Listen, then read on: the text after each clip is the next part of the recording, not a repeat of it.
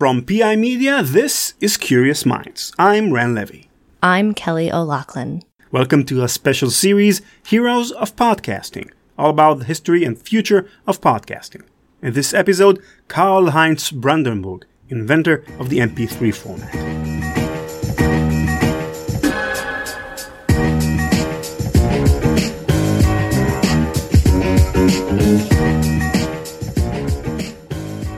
This episode is the first in the new series of episodes called Heroes of Podcasting. This series will explore the history and future of podcasting, and our goal is to give you a sense of how podcasting got to be what it is today. A new, vibrant media with a mix of independent creators alongside grizzled radio veterans. Each episode in the series will feature a single guest who is a pioneer of podcasting in content or in technology. Guests like Leo Laporte from This Week in Tech, Todd Cochran from Blueberry, Mignon Fogarty, the Grammar Girl, Aaron Mahnke from Lore, Julie Shapiro, the executive producer of Radiotopia, Jay Soderberg, the Podvader and head of content for Blog Talk Radio, and Margaret Brown, the publisher of Podster magazine. Some of our guests have been podcasting as far back as 2004, while others started just a few years ago. But every one of them will shine a new and unique light on the past and the future of our favorite new media. We'll start the series with the story of the MP3 format, the technology that is the cornerstone of podcasting. Most of you have encountered MP3s before. It's the de facto standard for music files across the world, and the way the vast majority of podcasts, including Curious Minds of course, are distributed.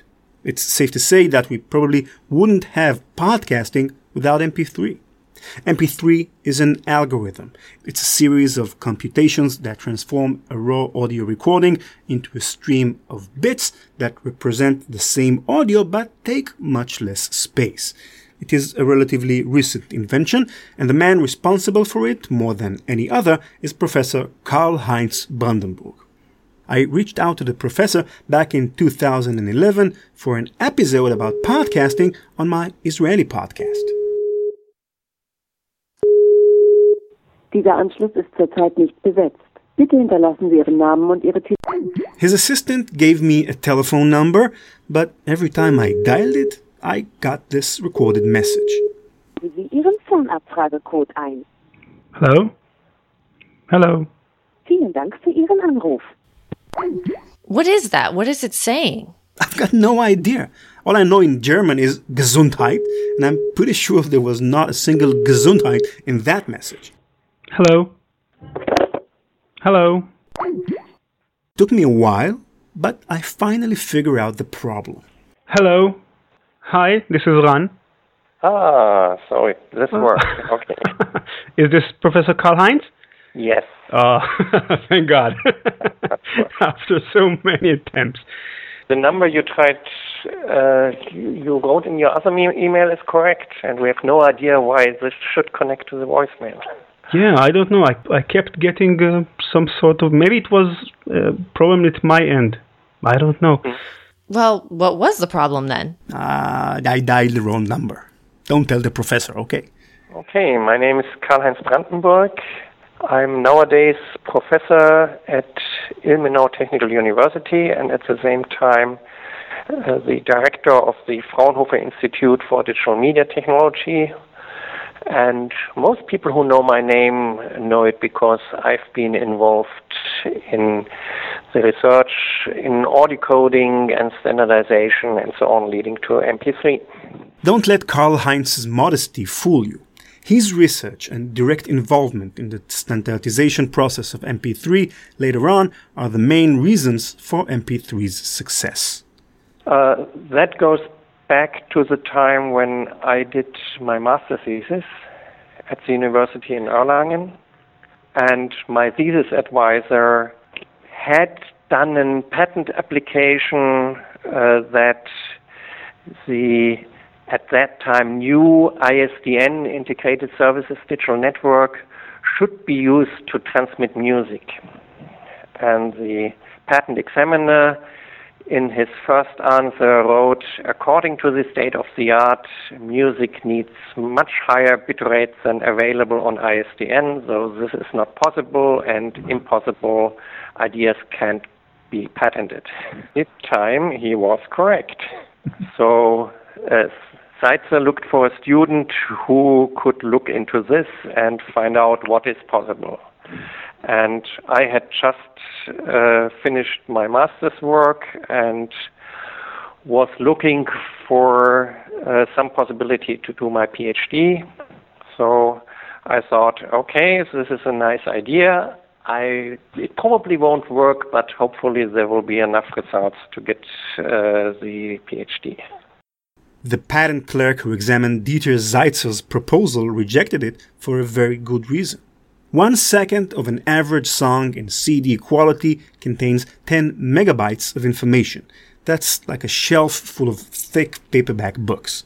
Sending this much raw information through the internet is rather trivial today, but it was far from trivial back in the 1980s with low bandwidth modems. But telephone technology has been around for more than a century, so transmitting voice and music over electrical wires must be possible, right? Yes, but Professor Seitzer didn't want to just transmit music over electrical wires. He also wanted to preserve its original quality. Music played over the telephone never retains its original quality. It sounds muffled and muddy. Telephone systems have relatively low bandwidth. That is, they can't transmit huge amounts of data. To be able to transmit music or voice over telephone lines, special filters remove some of the frequencies from the audio before it is sent and reduce the amount of information it contains. The overall quality of the audio is reduced, but not enough to prevent speech from being understood. It's like removing the color from a movie. It might not be as enjoyable in black and white as it was in color, but it is still a movie nevertheless. Now, Karl-Heinz Brandenburg's goal was to find a way to transmit audio without the penalty of reduced quality. It also had to be done in real time. That is, the listener should be able to listen to the audio while it is being transmitted, much like in the telephone. This meant that Karl-Heinz had to find a way to compress the audio significantly, yet retain its quality. It's like trying to bake a cake that would be sweet and tasty, but have the caloric content of a stalk of celery. So the route that Karl-Heinz decided to take was that of psychoacoustics. The roots of psychoacoustics go back to 1894, when a physicist named Alfred Marshall Mayer reported an interesting discovery. He noticed that when listening to two tones of similar frequencies, one tone will tend to overpower or mask the other tone, even though they are separate frequencies, and so they should be processed separately by the auditory system.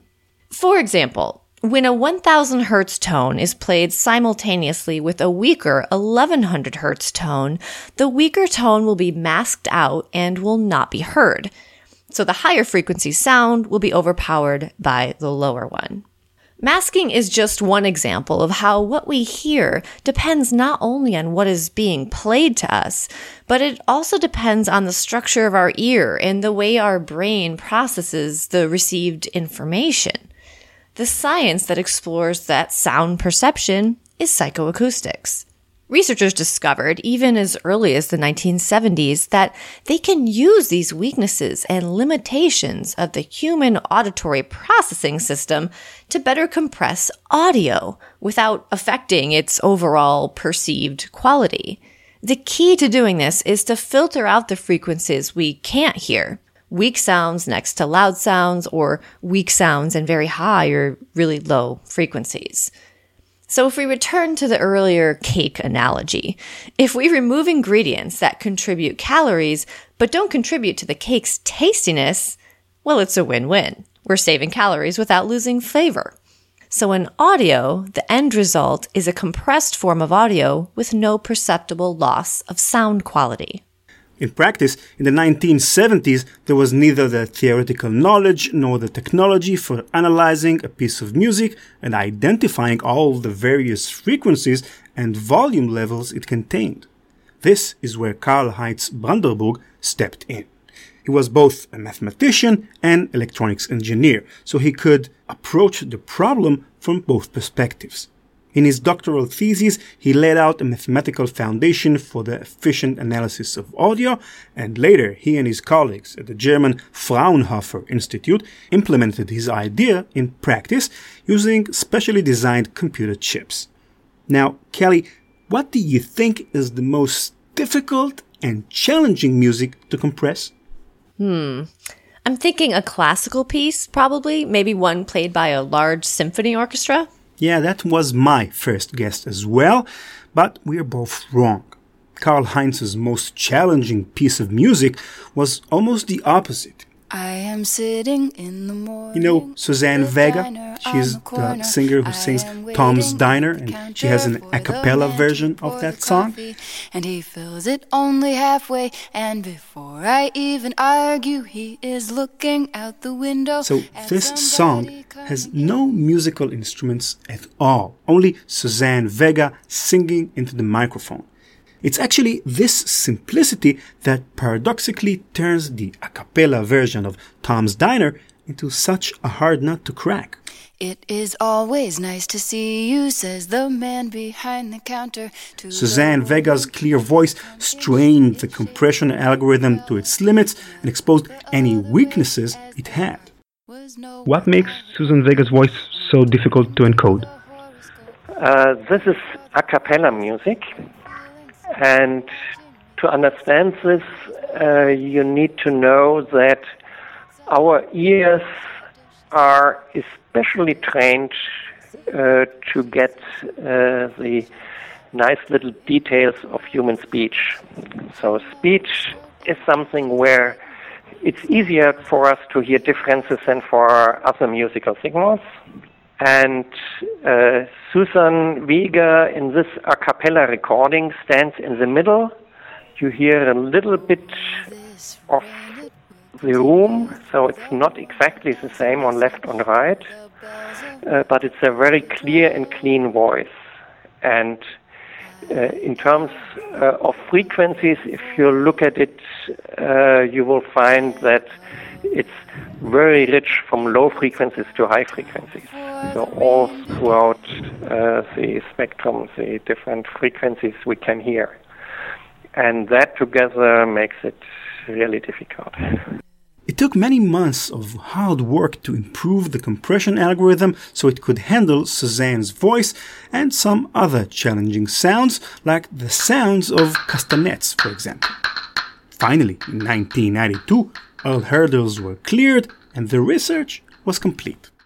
It's important to note, though, at this point, Karl Heinz didn't think that the new compression algorithm would be useful for music consumers. People were using CD players at the time, which did a very decent job. Karl Heinz expected the algorithm to be useful in the film industry, where it would allow the distribution of movies on DVDs along with high-quality audio. Unfortunately, though, the Moving Picture Experts Group, or MPEG for short, well, their standards committee chose a different compression algorithm for movie audio, an algorithm that wasn't as effective as the one suggested by Karl Heinz, but it was easier to implement with existing technology. This was, without a doubt, a bitter disappointment for Karl Heinz. After more than 10 years of intensive research, he now had a revolutionary algorithm that compressed audio tenfold without affecting its quality. But nobody wanted it. The new algorithm did eventually win the approval of the MPEG committee and was even assigned an official name, MPEG-2 Audio Layer 3. But except for a handful of software companies, the industry all but ignored it.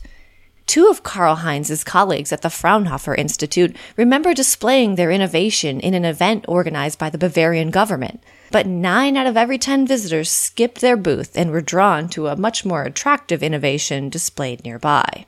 Yeah, there was a nice episode which didn't really that much contribute to the success of MP3. But it really deepened our personal relationship. Oh, yes, Bernhard. Because it was the first time we were away from the laboratory on some nice trade show, we believed so. Yeah. Because it was announced as a fair for really new technology. Yeah. So we found ourselves, our booth was located just next to Mephisto chess computer, which was very interesting. And at the other side of the booth, we were framed by a nice new invention which allowed beer to be cooled down. And because we have to add, it was a joint booth from the Bavarian Ministry for Economics probably.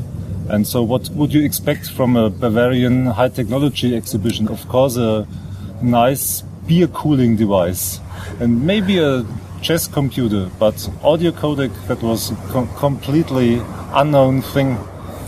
So that was a little strange display. That was the first thing. And the second was that there were practically no visitors. So there were more exhibitors than visitors. So we were happy then that maybe 10 people per day came to this Bavarian booth, and 9.5 of them, they were interested in the beer cooling device and not in our way cool audio codec. So that was a disappointment.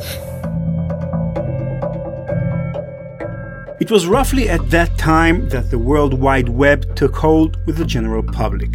After some initial discussions, Karl-Heinz and his peers in the Fraunhofer Institute decided to give the internet a shot. They would offer the new compression algorithm for sale as a way to compress music files stored on a personal computer. The licensing scheme was such that creating an MP3 file would cost money, but listening to one would not. This scheme turned out to be a smart one, since it allowed MP3 players, like Winamp, if you remember from the 1990s, be distributed free of charge and made MP3 popular among internet users. Software companies that wish to include MP3 creation in their products purchased the rights to use the algorithm from the Fraunhofer Institute.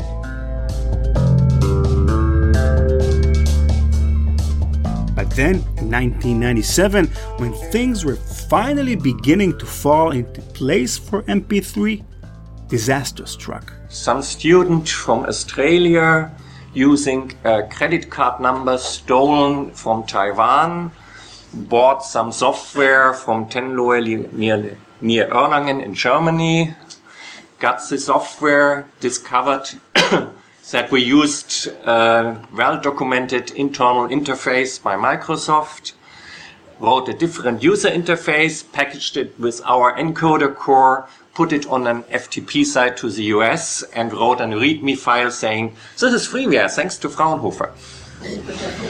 We've not at all been happy about that.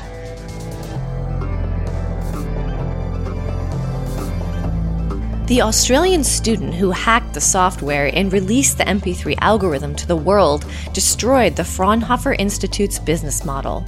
The compression algorithm was no longer a secret, and the academic institute had neither the will nor the resources to pursue each and every pirate who used it illegally.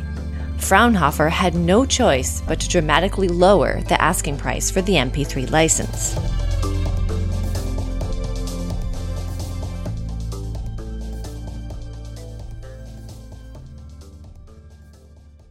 However, ironically, Fraunhofer's loss is why MP3 is so wildly successful today.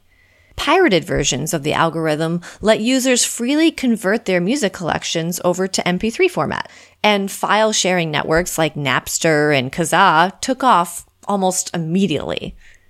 The end result was that the Fraunhofer Institute is still making a good profit from licensing the MP3 algorithm to legitimate software companies. Even Karl-Heinz, it seems, is happy with how things turned out. In Germany, we have a very nice law. If inventions are patented, then even if the inventors work for some company, they have to get some share of the royalty income. In the case of MP3, this gets a lot of money every year for Fraunhofer. And some of this money goes to the inventors. So I think we have a group of 30 or 40 people at Fraunhofer alone who get some share of this royalty income. And for me, from my style of living, I have to say I am rich.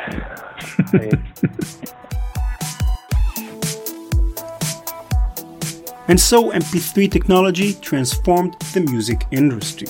CD and record stores are all but gone, and music is now sold on the web by the likes of Apple and Amazon, or is streamed with Pandora or Spotify. The record labels lost much of their former power, now that artists can distribute their music as MP3 files directly to the listeners via services like SoundCloud. And of course, it allowed content creators like us to record and distribute podcasts without needing powerful transmitters and tall antennas. Podcasting owes its existence to MP3, and some say it may someday replace FM radio. Will MP3 kill FM radio in the same way it killed the music stores? Only time will tell.